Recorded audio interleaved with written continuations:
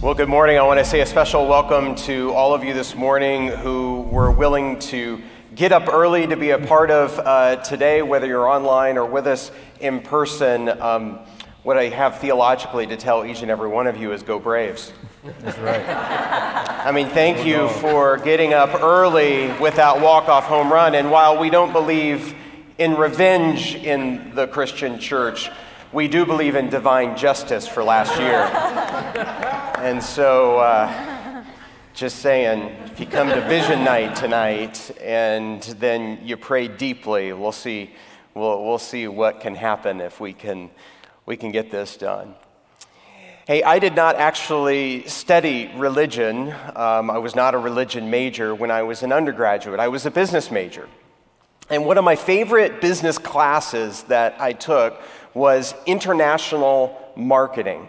And we had this great professor who, towards the beginning of the class, who asked us as students, how many of you want to be a part of a growing company? And of course, all of us, eagerly, raise our hands. And he says, you know what? One of the things that is wrong with American capitalism right now is that everybody wants to be a part of a growing company. And we were kind of confused by this. And he says, you haven't stopped long enough to ask a series of questions. And we were wondering what those questions were. And they were questions like, well, what is it that you would grow, and why would you grow it, and where would you take it? And so he did an exercise with us, an exercise where he assigned each person in the class a different product, and our job was to learn as much as we could about that product. The product that was assigned to me was this product, Pace Picante Sauce. And because I went to college in San Antonio, Texas, this was a hometown favorite. This was before Kip Goldsberry had sold it for billions and billions of dollars, which, in case you're wondering, that's a lot of crushed tomatoes. And so I was assigned that particular product, and then as we learned as much as we could about that particular product, that we were then later in the class posed with a question out of which we had to write a one-semester paper, which was the vast majority of our grade, which was, would you take that product to this particular market? So I was given Pace Picante Sauce for my product, and this was the country of Japan. Would you take that product, and would you take it and try to market it there? And you had to build your case as to why you would do something like that. As exciting as that was, as I started to research more and more, I realized that that probably was not the right product in that moment in time for that particular culture, that particular country, of which the professor said, now you're starting to learn the disciplined thinking of not just growth for the sake of growth. Later, when I was in seminary, if you would have asked a variety of pastors in the classroom and said, how many of you want to be a part of a growing church? All of us would have raised our hands. Of course, we want to be a part of a growing church. But the question is, when we say that, is that more because we want to be a successful church for successful people? Or do we really believe in the product, in the gospel that we have? And so as we are going to dive into this, the last of our topics in the book of Acts, we're going to ask these three questions about us as growth in the church. What is it that we're trying to grow? Why are we trying to grow it? And to whom does it belong? And so in this series throughout the book of Acts, we've actually been in the first part of the book of Acts. Acts chapters 1 through 12 kind of comprise the first section. And we've been walking through all of this in the entire fall. It's you are going to go out and be my witnesses in Jerusalem, Judea, and Samaria. And then starting in chapter 13, we're just going to dip our toes in the water of what is about to happen for the rest of the book. Chapters 13 through chapters 28 are about taking that to the ends of the earth. This is the first sermon that Paul ever preaches according to the book of Acts, and he's on his first missionary journey. Therefore, my friends, I want you to know that through Jesus, the forgiveness of sins is proclaimed to you. Through him, everyone who believes is set free from every sin, a justification you were not able to obtain under the law. Take care, therefore, what the prophets have said does not happen to you. Look, you scoffers, wonder and perish, for I'm going to do something in your days that you would never believe if someone had told you. And so as Paul and Barnabas were leaving the synagogue, the people invited them to speak further about these things on the next Sabbath. And when the congregation was dismissed, many of the Jews and devout converts to Judaism followed Paul and Barnabas, who talked with them and urged them to continue in the grace of God. On the next Sabbath, almost the whole city gathered to hear the word of the Lord, and when the Jews saw the crowds, they were filled with jealousy. They began to contradict what Paul was saying and heaped abuse on him. And then Paul and Barnabas answered them boldly, "We had to speak the word of God to you first. Since you reject it and do not consider yourselves worthy of eternal life, we now turn to the Gentiles. For this is what the Lord has commanded us. I have made you a light for the Gentiles, that you may bring salvation to the ends of the earth." And when the Gentiles heard this, they were glad and honored the word of the Lord, and all who were appointed for eternal life believed. And the word of the Lord spread throughout the whole region, but the Jewish leaders incited the God-fearing women of high standing and the leading men of the city. They stirred up persecution against Paul and Barnabas, expelled them from their region. And so they shook the dust off their feet as a warning to them and went to Iconium. And the disciples were filled with joy and the Holy Spirit. Here you have a group of people who speak what they understand to be true, and they experience persecution as a result of it, and yet what we discover is that they are filled with joy and with the Holy Spirit. We all read the same headlines and know that the faith in the United States seems to be retreating and not advancing. Are we filled with that same spirit and that same joy regardless of the results that we see? I want to talk about the growth of the church today, and I want to use those three same questions that we talked about in international marketing as we bring those things to today's text. What is it that we're trying to grow? Why are we growing it, and to whom does it belong? So first, let's talk about what is it that we are trying to grow. 4 different times in this particular passage, there is a phrase that repeats over and over again, and it sounds like such a religious phrase, this word of the Lord, that we don't hear the potency and the punch of what this really is. Caesar's favorite title that everybody would have to refer to him and sing to him about was that Caesar is Lord.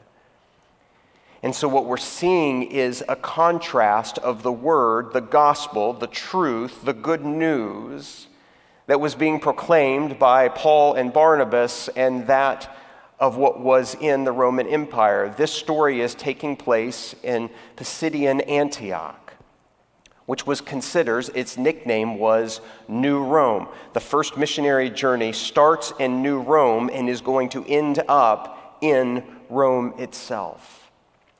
That there is this message that is not a message of Caesar, but of a very different kind of Lord. The text specifically says that the word of the Lord spread through the whole region. That's a very particular word. It's not the common word for something to grow. In Greek, it's the word of diaphero. It's where we get our English word diaphragm. So like when you breathe, how your body expands to take something in so valuable. It's the same word that Jesus uses in the New Testament, in the Gospels, in the Sermon on the Mount, when he talks about, are you not much more valuable than the sparrows that God takes care of? It's the same word. Our family for 8 years before coming here to Atlanta used to live in this location. This is Newport Beach, California. This is the mall in Newport Beach, California. You can shop. It's called Fashion Island. It's considered one of the most beautiful malls in the world. You can shop for a while, and if you're tired of shopping, you can say, I'm going to go stare at the ocean for a while. It's absolutely magnificent. And one day, I decided to take the staff meeting of the church from the church on the road, and we met at the fountain at Fashion Island, and I said, I want you to see this place for how it really is. That yes, it's a mall, but it's not just a mall. It's a cathedral. It's a cathedral where people come to worship. And so what I gave people an assignment was on their phones or on a piece of paper was to walk around Fashion Island Mall and to write down the different promises that they are making. Wear this and you'll feel beautiful. Eat this and you'll be satisfied. Try this and you'll look younger. All of these different promises from all of these different stores, just if we have eyes to see, just screaming at us. And after listing all of these different promises, what we did was we sat down and said, is this a word of the Lord, or is this a word of the Caesar of our time? Because you see, somebody's word is right and somebody's word is wrong. When we talk about the growth of the church, it is not about the growth of this building. It is not about the growth of the success or our budgets. We are talking about growth in the sense of that the word of the Lord, the promises of our God, are what really need to prevail.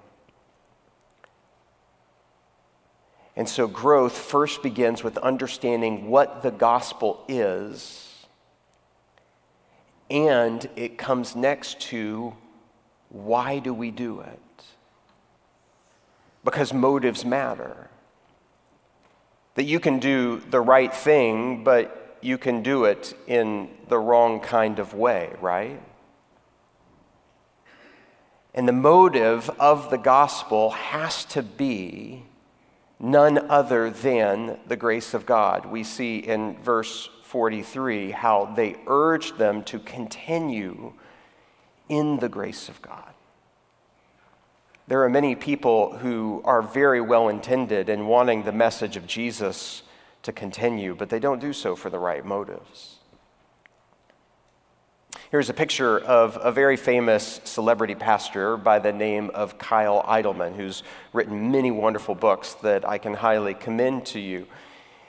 And Kyle's breakout book was entitled Not a Fan, and it's this very helpful paradigm of asking a very convicting question. Are you more of a fan of Jesus, or are you more of a follower of Jesus? And after he was experiencing the rising success and popularity of this book, he was at a men's conference at the University of Alabama, and by his own admission, he was really letting these men have it. And he was leaning into the conviction of making sure that they were real, true, and honest and genuine followers of Jesus. Someone at the end of that conference slipped him a small piece of paper. And on that small piece of paper, all it had on it was a small verse from the book of Hebrews that said, "See to it that no one misses the grace of God." And Kyle reported that he experienced a conviction in his own heart that while, yes, he believed in the message of wanting to call people back to a real understanding of being a true follower of Jesus, somewhere in that process of him trying to get people back to the genuine faith, he had lost the motive of the faith and had lost sight of grace.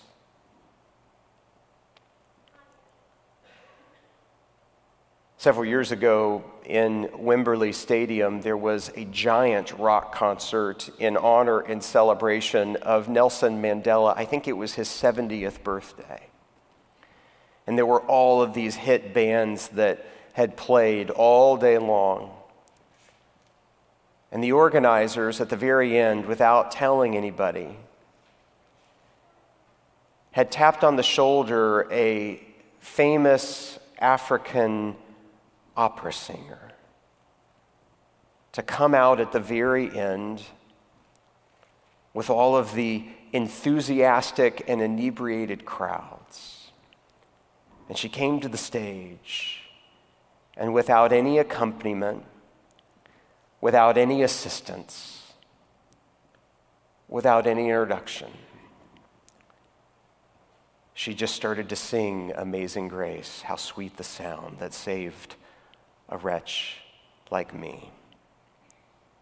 And as she started to sing that song, people scoffed and mocked, began to laugh and yell for Dire Straits to come back out to the stage.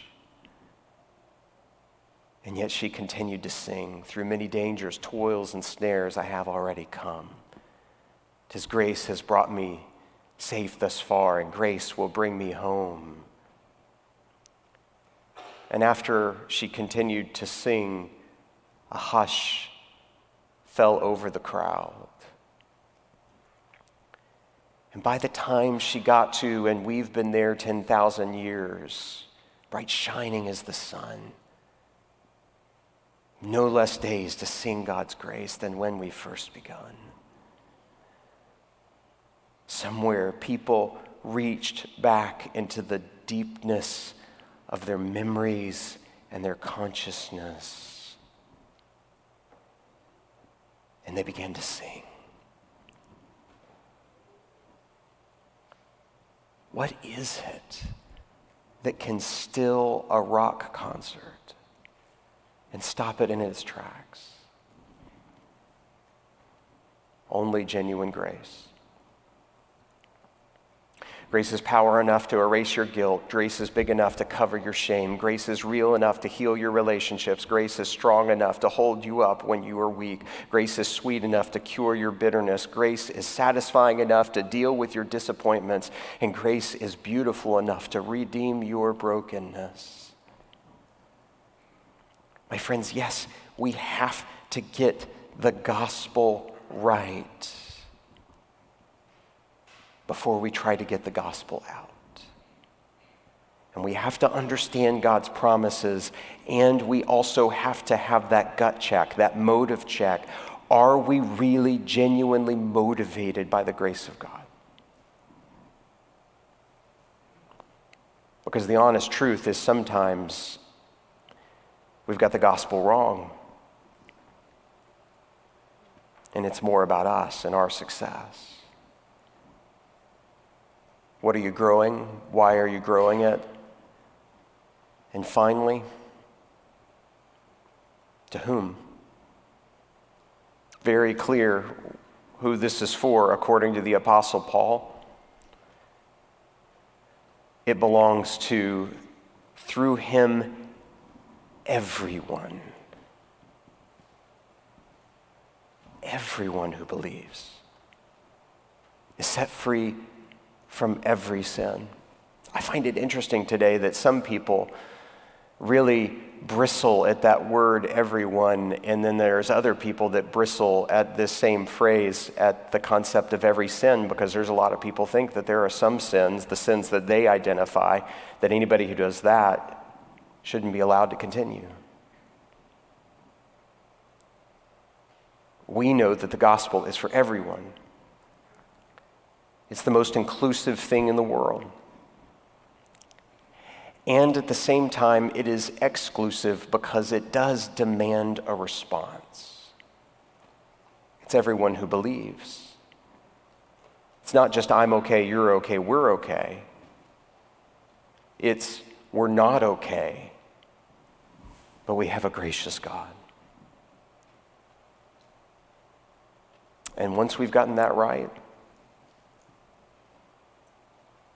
This gospel will go everywhere. Another fantastic book, this is kind of reads like a novel. It's a page-turner, but it's real. It's the true memoir and story of a guy by the name of Vinh Chung. I've happened to spend some time with Dr. Chung, and he's a remarkable man with an even more incredible story. It goes all the way back to April of 1975, a very famous image which I will show to you. One of the memories of them trying to escape from the top of the U.S. Embassy in Saigon at the collapse of the Vietnam War and conflict. For us as Americans, often the story stops there, but there were a lot of people left behind whose lives were irrevocably changed at the end of that war. For the Chung family, they were pretty well off in Vietnam, and they had a very significant rice business. And after Saigon fell to the Viet Cong, every year for 4 years, they just kept losing another aspect of their business, and eventually the government had taken over and stolen everything from them. No concept of private property anymore. They just came in and take another thing, and eventually they were penniless and they were homeless. And they were some of 1 million people who were trying to flee the persecution and the poverty of Vietnam. And so the Chung family got on a boat that was filled with people in horrible conditions. And at the time of them being on this boat, Vinh Chung, we'll zoom in and you'll see him, was at the bottom of your screen. He was 3.5 years old.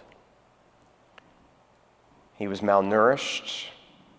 They had been at sea for a long time, and they were rescued by a guy by the name of Stan Mooneyham, who was with a small organization at the time that was called World Vision, who could not stand idly by. And even though the South China Seas are twice as big as the state of Alaska, looking for a needle in a haystack, they went looking for people in order to rescue them, no strings attached. At one point before they were rescued, there was a time where the mother along the coast of Malaysia was separated from the rest of the family. And she was hemorrhaging from a miscarriage, and she almost died. But eventually they were reunited, they were brought back together, and eventually they settled, here's a photo of them, into Fort Smith, Arkansas. Imagine going from Vietnam to Fort Smith, Arkansas. And yet in the 1970s, that's exactly what happened to them. And here's what Vinh's family looks like just a couple of years ago. 8 brothers and sisters. In between them, 21 advanced degrees from places like Yale and Harvard and Georgetown, coming to this country with nothing, speaking no English. A non-Christian family that Vinh said he heard his father pray for the first time when they were on that boat. But the best part of the story is that when they're here in Fort Smith, Arkansas, they are walking down the hallway of a Southern Baptist church. And as they're walking down the hallway, the mother sees a picture on the wall. Remember how I told you she was separated from the family in Malaysia, and she was almost dying in a hospital, separated from her family? That night she had a dream, and in that dream, in that vision, a man that she did not recognize appeared to her and told her, "You're going to be okay. You're going to reconnect with your family. Everything's going to be fine." She hadn't given that dream a second thought until she is walking through the hallway of that Baptist church, and she looks at the picture on the wall, and she points to it and she says, "That was the man in my dream." And they're like, "Oh, you mean he looked like him?" She's like, "No. That was the man in my dream." It was a picture, an artist rendering of Jesus.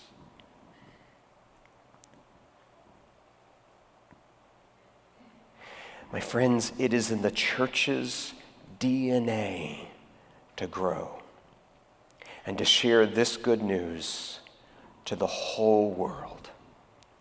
And sometimes God does it in spite of us, sometimes God does it because of us. But this is how growth happens according to the formula of the book of Acts. The word of the Lord, God's promises, because of grace, for everyone. That's how this is supposed to work.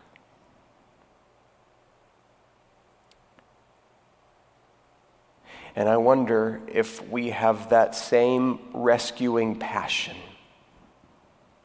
that same rescuing spirit of a Stan Mooneyham, that we will look and we will rescue and we will search and we will love with no strings attached. Because this message is for all. Let's pray. Expand our minds, our souls, our hearts, O God, with the very breath of your Holy Spirit. Help us to see the incredible value of the good news, the word, the promise that you have entrusted to us.